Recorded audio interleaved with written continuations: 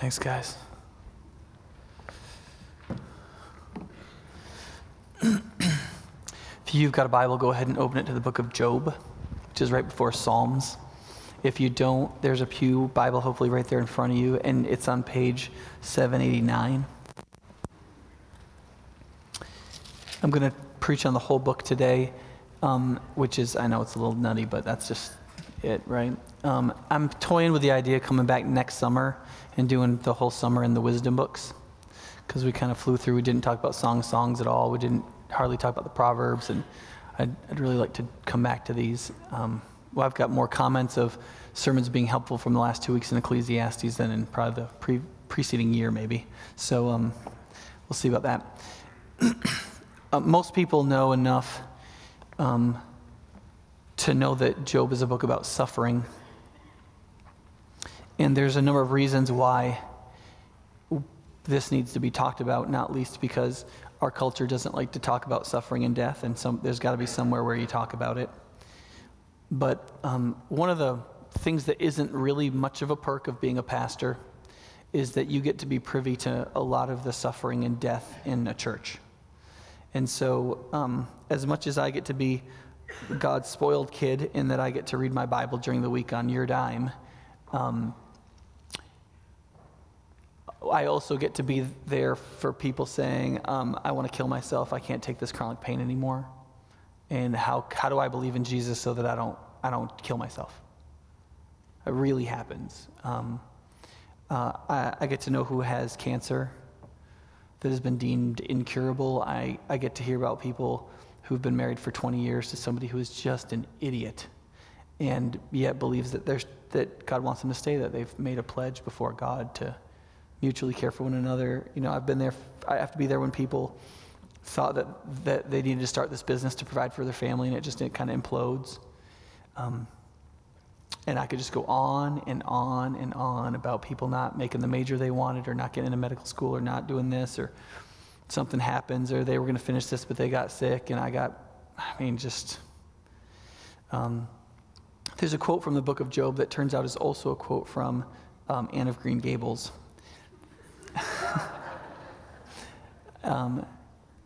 As surely as sparks fly upward, so does trouble come to human beings. And so the reasons we need to talk about this are at least these. People suffer. The world is a beautiful place, and it's a horrible place. And people routinely are in the process of getting ground up in the iron teeth of 1,000 kinds of suffering. And if you're not in them right now, you're getting licked at the moment. Okay? 2, for a lot of people who hate the idea of Christian faith, the thing that stands in their mind as the thing that makes the doctrine of Christian faith so hateful in their minds is that there could be suffering like there really is, and people could believe that there's a providential, loving God over it all. And it is a powerful obstacle, and it stops up the wheels of people from believing in the Savior, and it's horrible. And people say terrifyingly blasphemous things about God in this regard, and it's coming from a place of real pain, real intellectual confusion, and it needs to be, something needs to be said about it. And 3rd, most Christians, when they end up in a situation where there's real suffering, either in somebody they're relating to or in their own life, they just flat lose their nerve to declare the 2 most important things about God that he reveals about himself.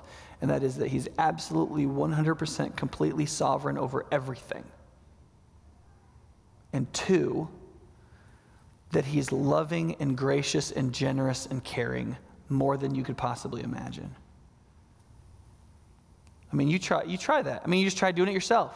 You can probably think of time you got weak in the knees talking to somebody who was suffering. The last thing you said something like, well, I'm sure God had limited options, and but to say, 1, minimum, God knew this was going to happen and didn't stop it. Minimum. Right? And 2, I mean, that's hard enough just to say God is sovereign. Look, God is sovereign. It's 100 times harder than that to say, and he's caring and loving and gracious and has good purpose in this. And it's from Satan, and Satan is doing it for evil, and God is higher than this, and he has a purpose for good in it. That just sounds to people like the worst possible platitude ever generated by the mind of dismissive man. But it's actually the truth of the universe that really exists. It's horribly difficult. Now, and then there's a 4th reason, and this one's just as hard, and that is this. God demonstrates his great worth in at least 2 ways. One of those ways is blessing. He freely and generously gives to people, far beyond what they could ever deserve, through an extravagant amount of just free giving.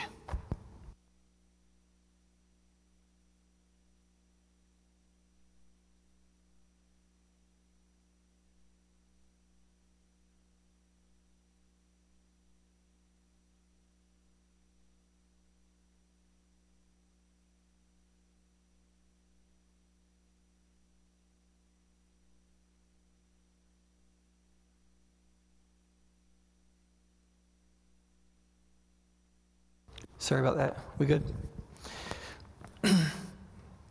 So one of the ways is blessing. That's really in the Bible. It's all over the Bible. People trust God, he blesses them. It's wonderful. And that's one of the ways he demonstrates his worth. The other way, one of the other big ways, is when human beings trust him and demonstrate that he is worth more to them than everything else in the world, because everything else in the world is completely stripped away from them. Their work, their family, their health, their money, their future, their hopes, their leisure, their sound mind.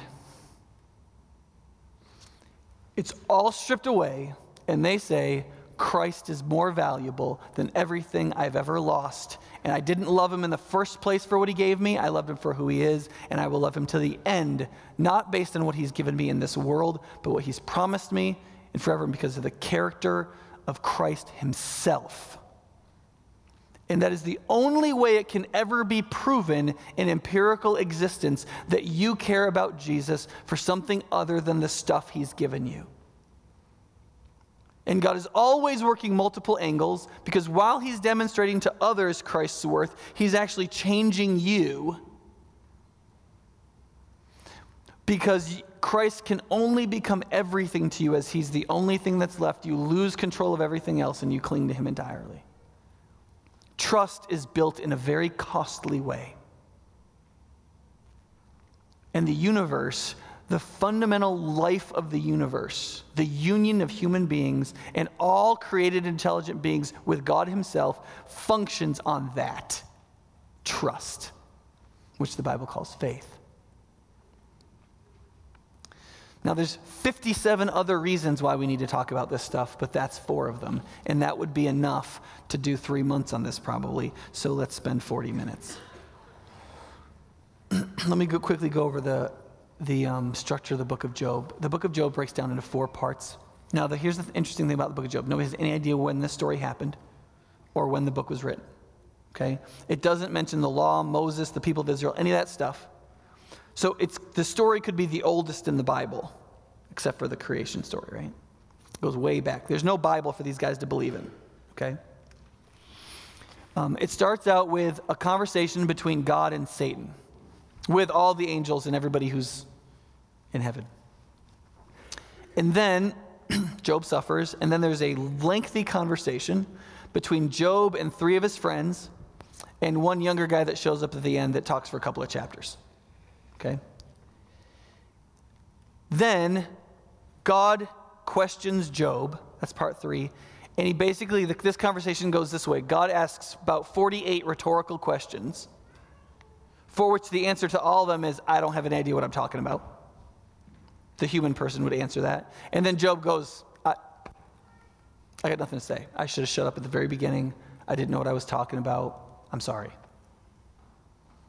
And then there's this last few verses where God blesses Job, restores him, gives him back everything he lost. But he gives him new children, not the old ones. Right? Now, I'm going to read a couple of chapters here for us to have a good sense of what the book is saying. But if you only take one basic idea from this whole book, it should be this one. That in pain, and the worse the pain is and the more inexplicable the pain is, the more this is true. God's mysterious sovereignty should be reverently trusted rather than flippantly dismissed. The human heart naturally dismisses the good rule of God when the good rule of God doesn't seem to be working for us, which is enormously hypocritical. I can't tell you how many times I've talked with Christians who something happened to them and they lost their faith. And I said, whoa. Before that happened to you, weren't there like tens of thousands of kids starving in the world? Like the day before that happened to you? Yeah. And didn't you believe in Jesus then? Yeah. So doesn't that mean you're really shallow?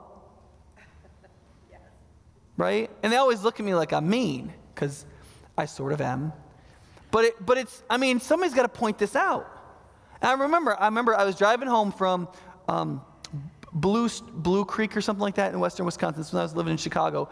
And I pulled out that old Nokia phone from like the early 2000s, and I had 15 messages on it. And I turned to my friend Eric Hesse, who's a pastor in Richland Center right now, who's going to speak here in a couple of weeks. I said, I think one or both of my parents just died. And when we finally got into cell phone range, I called, and my dad had been killed by a reckless driver driving 55 miles an hour with his seatbelt on because a 19-year-old kid decided to pass a tractor trailer on a double yellow line, going about 80. Right?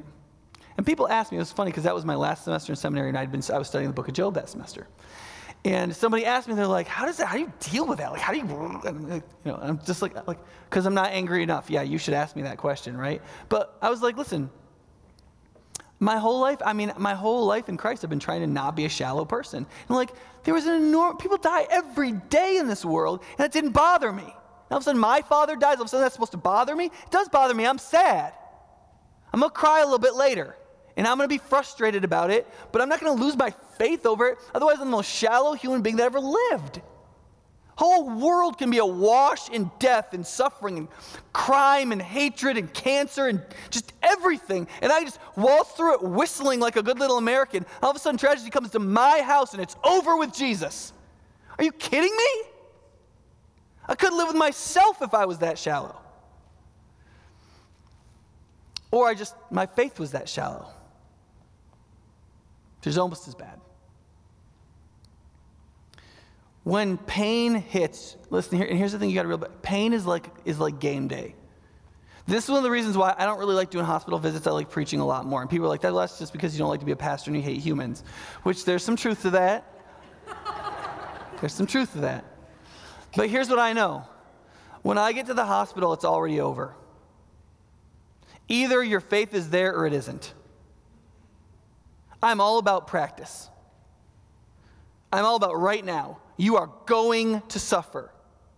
That day is going to come if it's not already here. Or if you're not going through it, listen, you got to train right now, because when you get that phone call, when that hits, when you get that x-ray, when that happens, you have to already be ready, at least to go into the process that God's going to take you through. You can't afford to, there's some lessons you cannot afford to be on square one when you enter them. And suffering is one of them. And so you have to decide right now that you know you're going to die. And you know you're going to suffer, and you know you're going to be disappointed, and your life isn't going to go the way you want to, and things are going to happen, and they're going to be inexplicable, and you're going to think that you're a good enough person that this shouldn't be happening to you. And why is that person's life going better when they are a A-class jerk, and there's no congruity to this at all, and that's exactly right, and God is still sovereign and generous and loving, and it's mysterious. There's no way to type the answers to this, but that is still better than flippantly or in any way dismissing God's claims about himself and for you. Let's read a little bit of this book. In the land of Uz, there lived a man whose name was Job. This man was blameless and upright. He feared God and shunned evil. He had 7 sons and 3 daughters, and he owned 7,000 sheep and 3,000 camels, 500 yoke of oxen and 500 donkeys, and had a large number of servants.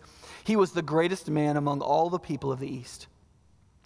His sons used to take turns holding feasts in their homes, and they would invite their 3 sisters to eat and drink with them. And when a period of feasting had run its course, Job would send and have them purified. Early in the morning, he would sacrifice a burnt offering for each of them, thinking, perhaps my children have sinned and cursed God in their hearts. And this was Job's regular custom. So meticulous was he about honoring God and following God that he wanted to make sacrifices for his kids, not even knowing they had sinned, just in case they had. Right? One day the angels came to present themselves before the Lord, and Satan also came with them. And the Lord said to Satan, "Where have you come from?" And Satan answered the Lord, "From roaming through the earth and going back and forth in it." Then the Lord said to Satan, "Have you considered my servant Job? There is no one on earth like him. He's blameless and upright, a man who fears God and shuns evil." The name Satan is just the Hebrew word behind that is Satan. They just translate it into English. The Hebrew word means accuser. Ha-satan, the accuser. So when he says, "Have you considered Job?" the person's title is accuser, so what is he considering Job for? An accusation, right? So here's the accusation. "Does Job fear God for nothing?" Satan replied. "Have you not put a hedge around him and his household and everything he has? You have blessed the work of his hands, so that his flocks and herds have spread throughout the land. But stretch out your hand and strike everything he has, and he will surely curse you to his face. Yeah, glorify yourself through him through generosity." Who doesn't that work for? Try to glorify yourself in him through suffering, and he'll curse you. The Lord said to Satan, "Very well then, everything he has is in your hands, but on the man himself do not lay a finger." Then Satan went out from the presence of the Lord. One day when Job's sons and daughters were feasting and drinking wine at the oldest brother's house, a messenger came to Job and said, "The oxen were plowing and the donkeys were grazing nearby, and the Sabaeans attacked and carried them off. They put the servants to the sword, and I am the only one who's escaped to tell you." While he was still speaking, another messenger came and said, "The fire of God fell from the sky and burned up the sheep and the servants, and I am the only one who has escaped to tell you." And while he was still speaking, another messenger came and said, "The Chaldeans formed 3 raiding parties and swept down on your camels and carried them off. They put the servants to the sword, and I am the only one who has escaped to tell you." And while he was still speaking, yet another messenger came and said, "Your sons and daughters were feasting and drinking wine at the oldest brother's house, when suddenly a mighty wind swept in from the desert and struck the 4 corners of the house. It collapsed on them, and they are dead, and I am the only one who has escaped to tell you." Now notice this. The author of Job, 3,000 or 4,000 years ago, covers all of the major sectors of inexplicable suffering. People afflicting suffering on you, natural disaster afflicting suffering, and direct divine action. Wind from the desert, fire from heaven, bunch of raiders. He's covering all of that, you see. At this, Job got up and tore his robe and shaved his head. Then he fell to the ground in worship and said, "Naked I came from my mother's womb, and naked I will depart. The Lord gave, and the Lord has taken away. May the name of the Lord be praised." In all this, Job did not sin by charging God with wrongdoing. On another day, the angels came and presented themselves before the Lord, and Satan also came with them to present himself before him. And the Lord said to Satan, "Where have you come from?" And Satan answered the Lord, "From roaming throughout the earth and going back and forth in it." So you see what Satan's doing? He's looking for somebody else, right? He's done with Job. Then let's look what God does. Then the Lord said to Satan, "Have you considered my servant Job? There's no one like him. He is blameless and upright, a man who fears God and shuns evil. He still maintains his integrity, though you incited me against him to ruin him without any reason. Now think about this. Think about this. Hasn't Job had enough? Satan's ready to move on to the next person. He tried, he lost. What's the big deal? You know? He accuses people all the time falsely, right? And God says, you know what? There's somebody I'm thinking about. Job. Remember how you took everything from him? What about him? Are you willing to accept that he doesn't love me for the things I've given him, but he just loves me? Right? Skin for skin, Satan replied. A man will give all he has for his own life. But stretch out your hand and strike his flesh and bones, and he will surely curse you to your face.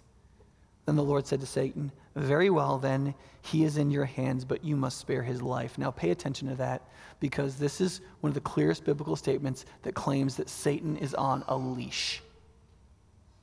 He can't do anything that God doesn't allow, which will either infuriate you or comfort you. Right? So Satan went out from the presence of the Lord and afflicted Job with painful, or you could translate that, hateful sores from the soles of his feet to the top of his head. That Job took a piece of broken pottery and scraped himself with it as he sat among the ashes. His wife said to him, are you still holding on to your integrity? Curse God and die. He replied, you're talking like a foolish woman. Shall we not accept good from God and not trouble? In all this, Job did not sin in what he said. Okay, from there, his friends show up and then they have 30 chapters of conversation, right? 32 chapters, I guess. I want to talk about, there's two things to reject and one thing to embrace when it comes to inexplicable, undeserved suffering and how that relates to the gospel. And the first one is that you have to absolutely reject the flippant answer of religious moralism. I hope you will read the book of Job, and as you read from chapters 3 onward, when the friends start talking, they have a very simple answer for what's wrong with Job and a very clear course of action for how he can improve his life. And that is, when people suffer, it's because they've done something wrong. And if you repent and you turn around and you do what's right, God will forgive you and God will restore you and God will take care of you and you will be lifted back up. So whatever it is you've been doing in private that nobody saw, that God has finally brought down on you, you need to confess it, you need to repent of it, you need to walk away from it, and you need to walk toward God, and He'll care for you, He'll lift you up, He'll take care of you. And the book spends 32 chapters demonstrating that that is a worthless and useless argument. In fact, it infuriates God immensely. This is what his buddy says. His first friend starts out kind of this way. Should not your piety be your confidence and your blameless ways your hope? Consider now, who being innocent has ever perished? Where were the upright ever destroyed? As I have observed, those who plow evil and who sow trouble reap it. Right? Let me ask you something. Theologically, is that right?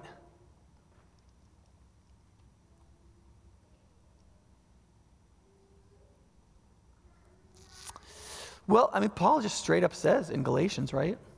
Whatever a person sows, that he'll reap. The biblical principle that what you plant is what you pick, it's in there, right? But what Eliphaz has done is he's made that true for everything. So it's not a principle, it's not a wisdom principle that tends to work. He's made that how you explain, therefore, all suffering and all blessing. Right? It always works 100% of the time. Right? And then he says, another friend says to him a little bit later on, I can't remember which friend says this, but you, meaning you, Job, even undermine piety and hinder devotion to God, right? He's saying you are destroying the faith with the way you're talking. And why does he say that, right? Because Job says, I'm suffering inexplicably by God, horribly, and I don't deserve it in this sense. Now, Job never says he's never sinned, that he's perfectly righteous just like God. He's never said that. He claims a couple places that he is a sinner, but here's what he's saying. He's saying, you guys are saying is that suffering is proportional. What you're saying is that if you sin a lot, you suffer a lot, and if you're really righteous, you're really blessed, that there's proportionality between those two. That you can tell how big a sinner somebody is by how much they suffer, and vice versa. And he's saying, listen, that is not true. And so his friend says, well, then you're destroying religion. If what happens to you may have no relationship to what you do, why would anybody be good?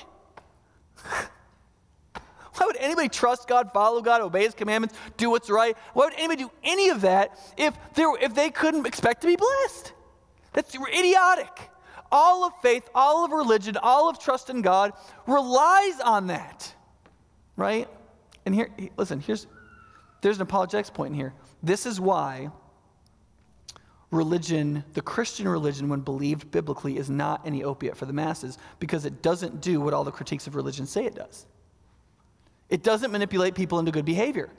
Christianity says you can be a terrible human being and Christ can save you. He can rescue you. And that you don't get what you deserve. I mean, the whole premise of Christianity is you don't get what you deserve. Everybody deserves hell. God offers Christ. Anybody who receives Christ's righteousness and Christ standing before God, God brings them into his eternal family and people, and you don't get what you deserve.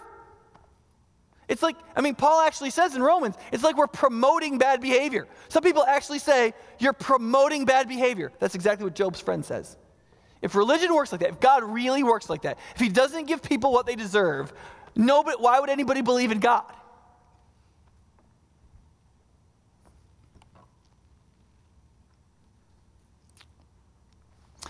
But one of the things that happens with the flippancy of religious moralism is that when people don't accept it, when you tell it to them, you have to double down on them. And so you're like, well, listen, you just need to, they start out being really kind with Job. Job, you just need to repent. You just got to, just turn around. Maybe God's just kind of disciplining you. But you know what they say later on? When Job won't accept it? One of his friends, I think it's Bildad, that says this. He goes, listen, your kids are dead because they're sinners. All 10 of them.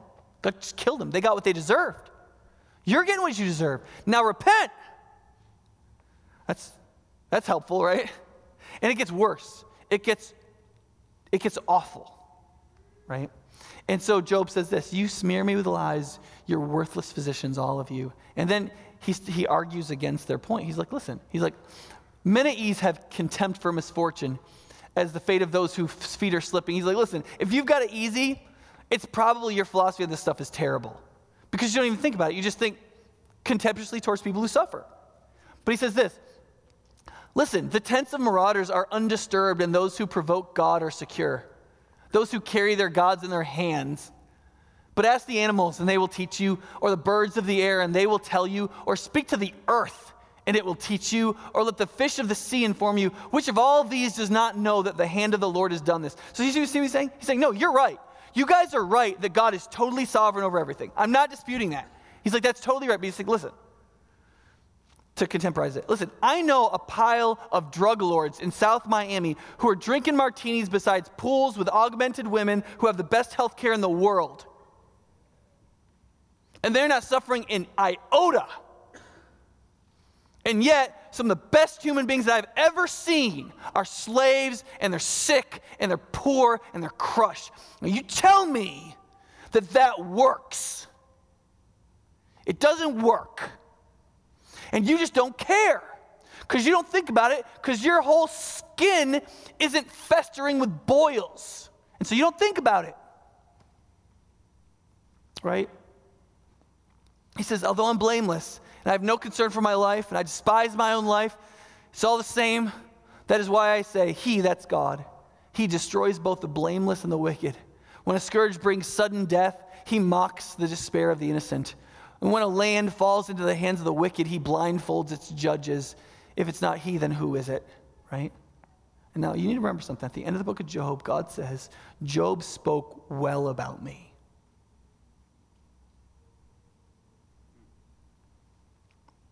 Now you need to think about this. God is more forgiving of this kind of venting overstatement than he is towards the religious moralism of Job's friends. That is all about vindicating God. It's all about like, God is right. God is totally sovereign, and he does what people deserve, and God is totally right. His friends are arguing that God is totally right, and it infuriates God. Because at the end of the book, he says, Job, these guys need to make sacrifices, and you're going to pray for them, and after you pray for them, I'll forgive them because of the way they talked about me. But he pointed to Job, and he said, he asked him some questions, but he accepts this, and here's why. Because it's true. It's true. Think about this. A few years ago, there was a cyclone that hit Bangladesh, and it killed 500,000 people. Right? Now, do you think that all the Christians lived, and all the moral people lived, and that everybody else was killed? Is that what you think happened? Because that's not what happened. People just got killed.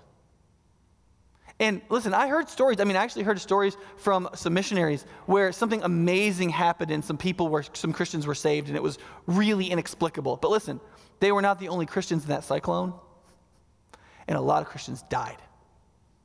And Job is just simply pointing out the truth. It's just a fact. Do you think cancer rates are lower among Christians? Do you think murder rates are? There's some benefits to clean living. But that's only to a certain extent. You can't beat genetics. Right? And Job sees that, he's like, listen, you guys, like, I don't know what you're smoking, but like your worldview doesn't work. It's clearly empirically false just on the face of it. And this is great. He's like, have you never left your hometown? Like, he's like, talk to anybody who's traveled anywhere and ask them if there's anywhere in the entire world in which what you're saying actually happens. Because it doesn't happen like that anywhere. Right? I don't have time for that right now. The second thing is that there's another dismissal of God's sovereignty that is much more prevalent in our culture that's just as bad, in that it's just as illogical and it's just as false, and that is that we have to reject the insufficient answer of cynicism, right? Now, there's like a secular version of this, which is listen, life's a crapshoot. You get what you get. Who knows what's going to happen to you? It's all chance, and whatever happens, happens. And so if you suffer, man, you just lost the lottery. I'm sorry. And if you're rich, then you won the lottery, and that's great, and that's just all there is to it. Which, listen to me. That is just as uncompassionate an answer. We just think because we can somehow argue for it that it's more compassionate. It's just as uncompassionate, and it's just as inexplicable. Think about it this way. When I was in college, I remember there was some kind of thing. I think it was a hurricane that hit Haiti. It wasn't the last one. This was back in 95 or 6 or so. And I remember there was this guy who had a Christian a Christian TV station. He said, listen.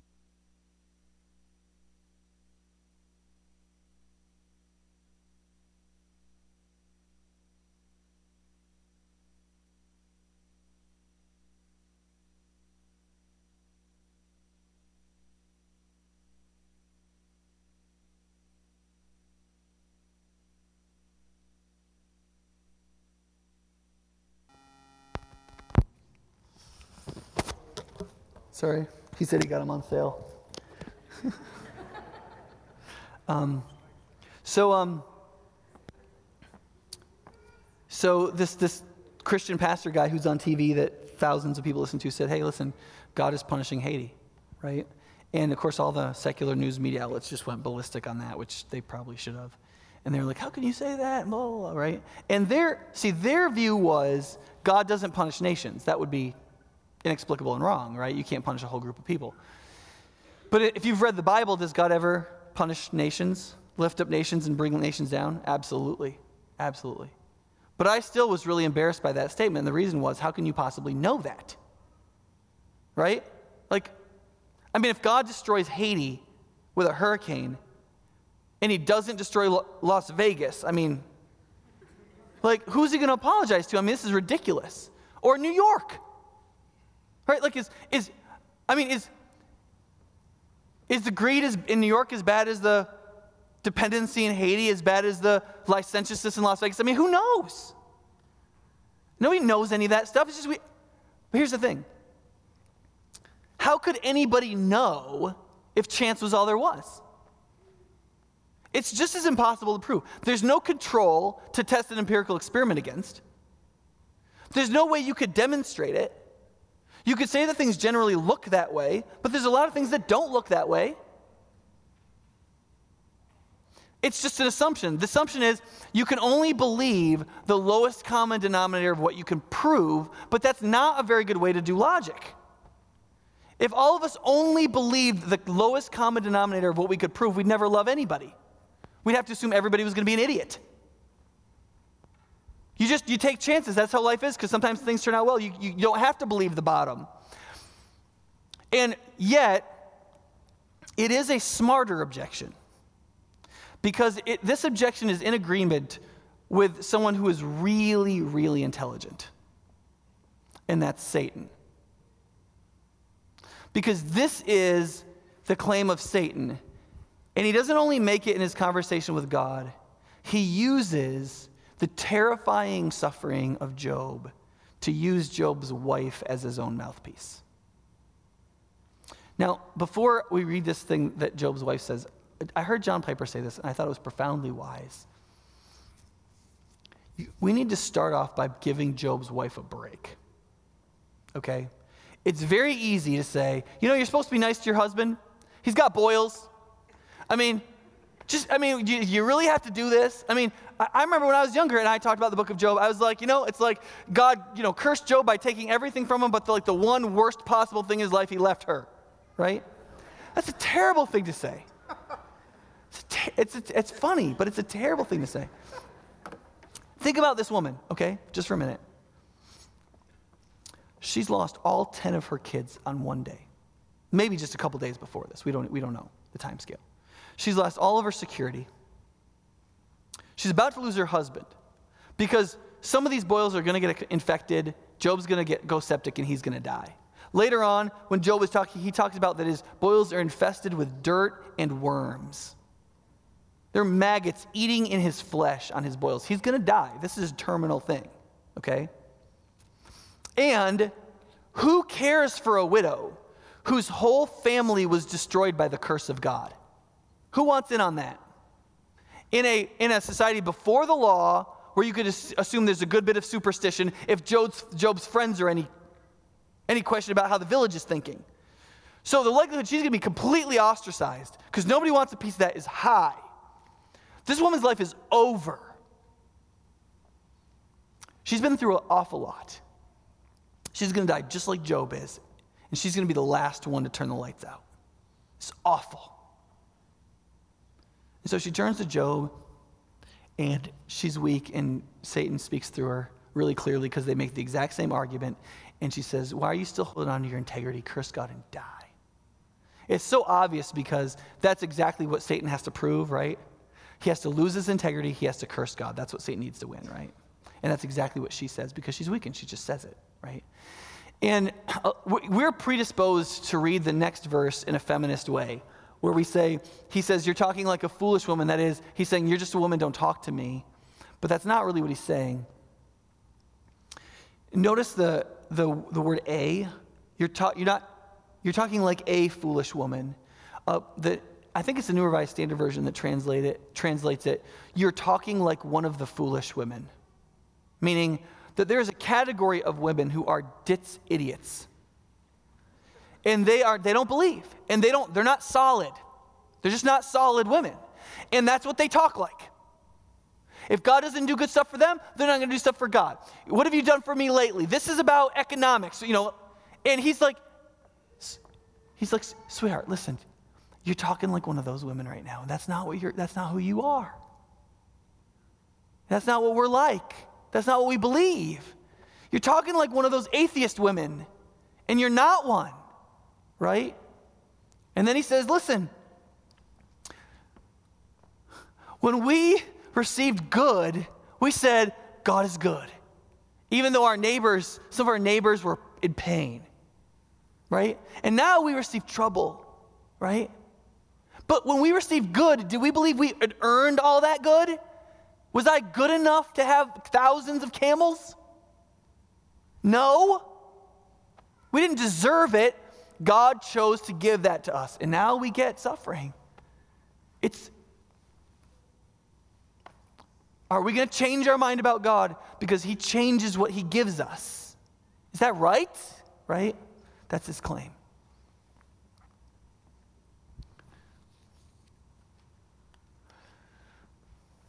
But that's the argument she makes is the same one Satan makes, right? He says, does he love you for nothing? Meaning, isn't Job well compensated for his love for you? You see, the question here relates to a concept that we repeat over and over again and scarcely understand at all. Love. The old philosophical way this was referred to was disinterested love. But we generally think of the word disinterested as not interesting. But there used to be a category for this back when we were a moral people, which was something was right or wrong having nothing to do with your personal interest in it, right? So disinterested love would be that you love something because it's intrinsically worth loving, not because of what you personally have at stake in it, right? And so you could say, so for example, a building is built, and you might be the architect or somebody else might be the architect, but that doesn't matter for how great you say the building is. You're like, that's a killer building. Doesn't matter if you made it or somebody else. But if you're like, well, it's great, and I made it. That's interested. Your self-interest is clouding your moral judgment. What Satan is talking about here is he's saying, listen, what causes Job to love you, to fear you, to reverence you, to be in awe of you, to be devoted to you, is his interest. That's all. You give him stuff. You give him lots of stuff. You've protected him. Have you ever heard Christians praying about a hedge of protection? Let's not joke about how silly that is right now, but this is where it's from, right? It's a protective barrier, right? So he's got this protective barrier around him. He's laughably rich, right? And Satan says, I think we all know why he loves you, right? And you see, that is another kind of cynicism. There's an atheistic cynicism, but there's like a lifestyle cynicism. There's a belief about love kind of cynicism that says this. I don't know if God exists or not. It's a pragmatic cynicism. I don't know if God's out there. I don't know what, but here's what I know. We're all just using each other. Right? We're all just trying to get ahead. Have you experienced this, right? Somebody, you're in a business, all of a sudden somebody's really nice to you, and then you don't open doors for them fast enough, and all of a sudden they don't care about you anymore. Have you ever had that experience? Right? Or, ladies, have you ever had a guy that was really nice to you, listened to what you said, was emotionally empathic, and then found out you weren't going to sleep with them, and all of a sudden they didn't care anymore? Right? Has that ever happened? No? Okay. And here's the thing. That's not what men are like. That's what humans are like. And people look around and they see how we're users. And we go, well, how could it be any different between us and God? Right? That is a cynicism that will creep in when suffering hits because you don't deserve this, right? If you live a good life, you should get a good life. And if God isn't giving you a good life, then you devoted yourself to him and he's crushing you. And God can't be trusted. And here's why. Because you don't believe in grace and you don't believe in love. You believe you should be paid back a fair price for what you provided economically for the glory of God. And he is not paying up his side of the bargain. And that has nothing to do with Christianity. You might ask, what's the alternative? And the alternative is that you and I, it's the same end of Ecclesiastes, right? The end of Ecclesiastes was life seems like it's meaningless. How do you put it all together? You actually can't put it all together. You can only trust the one who put it all together. When you ask that question in relationship to suffering rather than meaning, it's the same thing. You want to put it all together, relationship to suffering? That's great. You go get them, Tiger. But guess what? The book of Job says it's not going to work. We can work really hard philosophically to find an answer to the question of the problem of suffering. I've spent hundreds of hours in my life doing it. I've read a couple thousand pages on this philosophically, and I've got a couple little go-tos that I'll use, and you'll find them really interesting, I promise. But what the book of Job basically says is, really, you better shut your mouth, and either you're going to trust the one who's sovereign over all of it, or you're not, because you're not going to find an answer. It's too complicated. There's too many possibilities. I remember sitting down with a girl who was, I think she was 14. Her mom had terminal cancer. I was a camp counselor. Well, I was a camp pastor at the time, and she was in this girl's cabin, and she didn't know what to do with her. And so they asked me if I would talk with this girl whose mother was dying, right? I'm like, I guess that's what camp pastors do, sure. So we sat down, and she said, listen, I've talked to a bunch of people about like suffering and why God lets people suffer and why is my mom going to die and stuff like that. She's like, I just can't make any sense of it. It's like really difficult. I said, okay. Let's get some paper and some pencils. So we went and we got a couple clipboards, paper and pencils, sitting out at this picnic table. And I said, okay. Because she'd been a Christian like her whole life. Like she'd read a bunch of the Bible, and was in youth group and all that kind of stuff, but she was still dying. I said, okay, write down every possible reason you could think of that God could rightly allow any kind of suffering at all, right? And I'm going to do it too. We'll do it for like 6 minutes, right? And so we both did it. She wrote a bunch of stuff down, and I wrote a bunch of stuff down. I had about 35, but I'm a pastor. And she had about 16. Where she was like, I could understand. It was kind of like other people use their free will to hurt you, and God wants to create free human beings, and then like he could bring a greater good out of it. He could use it as a testing. He could go, so she wrote all these down. I said, okay. So you've got 16. I got 35. We crossed off. We did this categories thing. And then we had, 22, right? And I said, okay, now, do you think that God is only ever doing one of these if somebody is suffering? She's like, well, no, he could be doing lots of them. Okay, I said, so how many we got? 23? Okay, so we got 23, and then he could be doing any of the other ones, right? Yep, so 22. You do that math? 21. You multiply that out, right? And then I said, now, do you think we got them all, you and me, in 5 minutes? She's like, well, probably not. How many do you think there are? She's like, well, I don't know. I suppose if you and I worked on it, we'd get 40. I was like, I think we could probably get 40, but there might be 500, right? She's like, yep.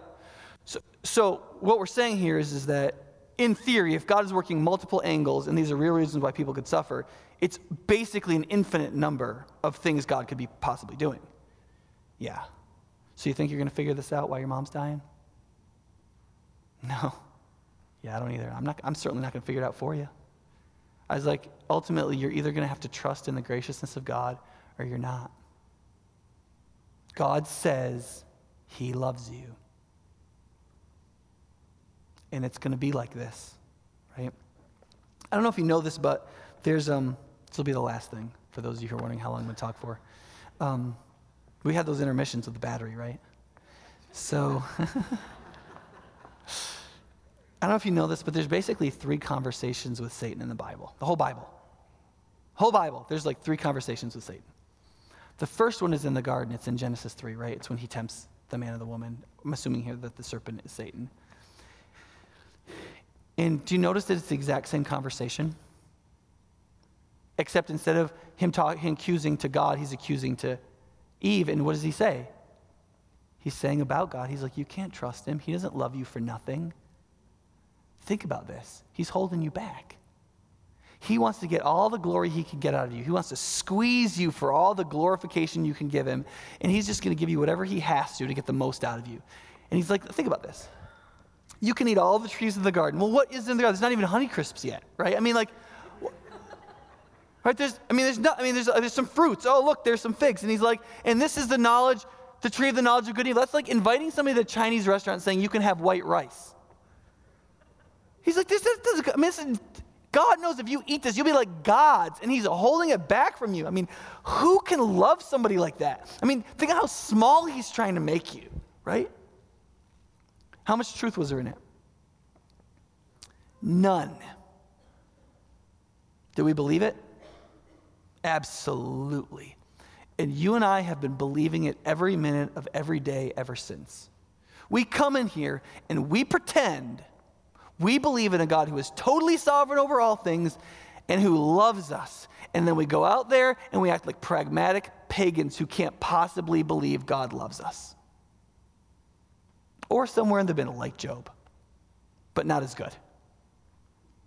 The biggest struggle for every human being, whether you're in this church or not, is always a conviction all the way down that God is sovereign over everything that's going to happen in your life. Anything Satan does is on a leash, at least allowed. He has a good and gracious purpose for it. Satan means for it to destroy and crush you, and he means it for it to make you who you are always meant to be, forever. And that the greatest struggle of our lives is believing that for this minute. The second conversation was in Job, right? How much truth was there in it? What does Job love you for, right? Did Job struggle with having everything stripped away from him? Did he struggle? Yeah, for like 40 chapters. Does that mean he was perfect spiritually? He had it all worked out? No, that means he didn't, right? So, but he didn't curse God. So what God realized was Job still had a long way to go. He's the best human being on earth at the time. He had a long way to go, right? And there was a lot of truth in it, but God didn't accept it. He bet everything on the possibility of disinterested love. Everything. You think the book of Job is about Job? It's not about Job. It is about the very dynamic of eternity. This whole book falls on the idea of whether or not love is something that can actually exist. Right? It's one of the themes of the book, the Screwtape Letters, right? Screwtape the demon is always going off about this. He's like, love. It's this idiotic idea that God has come up with that somehow two others can freely give to each other and nourish each other into something more. It's idiotic. Like anything in nature, in order for me to get bigger, I have to eat you. That's how it works. I become stronger if you become weaker. I become more if you become less. I become enriched if I can take from you. Everything grows on the back of something else. All of creation is like that. That is the nature of reality. And God says, nope. And Job, and the whole Bible, and everything he's ever said, and everything he's ever done is staked on that idea, that disinterested love, that one could love another not for what they get, but for who they are. Even when one of those objects is unlovely. Can happen, and the two could easily and from the heart nourish each other without reference to payment. Which is why, incidentally, I think he invented marriage.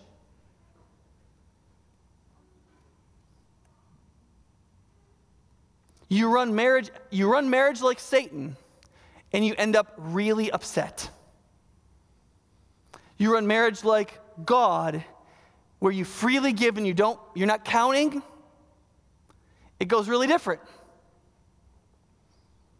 Right? And then you have to have children, which you have to just like pour out and pour out and pour out and pour out just for their good. It's training. Right? And you know what the last conversation was? It's in Luke chapter 4. Jesus has been fasting for 40 days on the desert. And Satan shows up. And he goes, why don't you make those rocks into bread? Why don't you let me make you king of everything? God's not going to make you king of everything, but I will. Why don't you jump down off the tower? It says in the Bible that you won't get hurt if you do that, if you trust God. Jesus, you ought to get something for this. You serve God, he'll crush you. But you ought to get something for this. You're the Son of God. If you're hungry, you ought to make some food. If you want to be king, just be king. Just do it. You read the Gospels, you read all 4 of them, and you find one place where Jesus used an ounce of supernatural power for himself. You will never find it. You'll read it till not just the cows come home, but the cheese is made. And you won't find it because it's not in there. Because Jesus is the anti-Satan. He is the true Job. There was only one person ever in the history of the world that was truly innocent, that served God and was crushed. And it was God's mechanism. He was God's way of proving that that would never be true of you if you trust in him. Because Jesus is the true Job, the perfectly innocent sufferer who was crushed by God and thrown into hell, so to speak. So he demonstrates that God is the God that will not ultimately crush any who turn to him, even when it looks that way. And notice this, Jesus never came with the answer to the book of Job. or to the sufferings of any of our lives, he didn't say, oh, here's what it means. He just died for us. Because whether or not we trust God's mysterious, gracious providence in our suffering doesn't have much to do with the answer, but it comes to what we think about the character of the one who is. If you believe that God is sovereign and loving, you can deal with anything. And if you don't, it doesn't matter what answer he's given, it will sound like an idiotic, pat answer. And God knows that. And that's why the answer isn't a philosophical treatise on God's providential actions. It's the blood of the true, innocent, crushed Savior, who through him being crushed, God brought about the greatest good that has ever existed in the history of the universe. And if that is how God acts, if God is willing to crush his dear one to create something so great that we can hardly imagine it, you can trust that no matter how you are crushed for the glorification of God, that he can have a good purpose in it. He can be perfectly sovereign over it, and he can himself, in the person of Jesus, have walked through it. And I would encourage you, instead of being religiously hypocritical or pragmatically cynical, to accept that love exists. And the only way to make that work is trust, by putting your faith and trust in the Savior. For the first time, for the 1,000th time. Let's pray. Father, I know there's so much we've passed over in this book, but we pray that you would teach us about what it means to trust you in suffering. And I know that every statement of suffering will sound flippant to many people, but I pray, God, that we would be able to hear the earnestness in the voice of Job and in your voice. That though you don't explain yourself, you always demonstrate your loving care.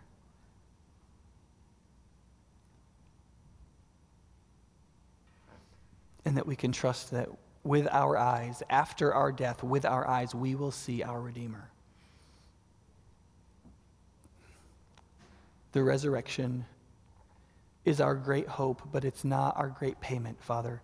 Just knowing you, loving you, and being known by you is to be our great treasure. And Father, we pray that you'd help us to learn that lesson with the smallest amount of suffering we could possibly need.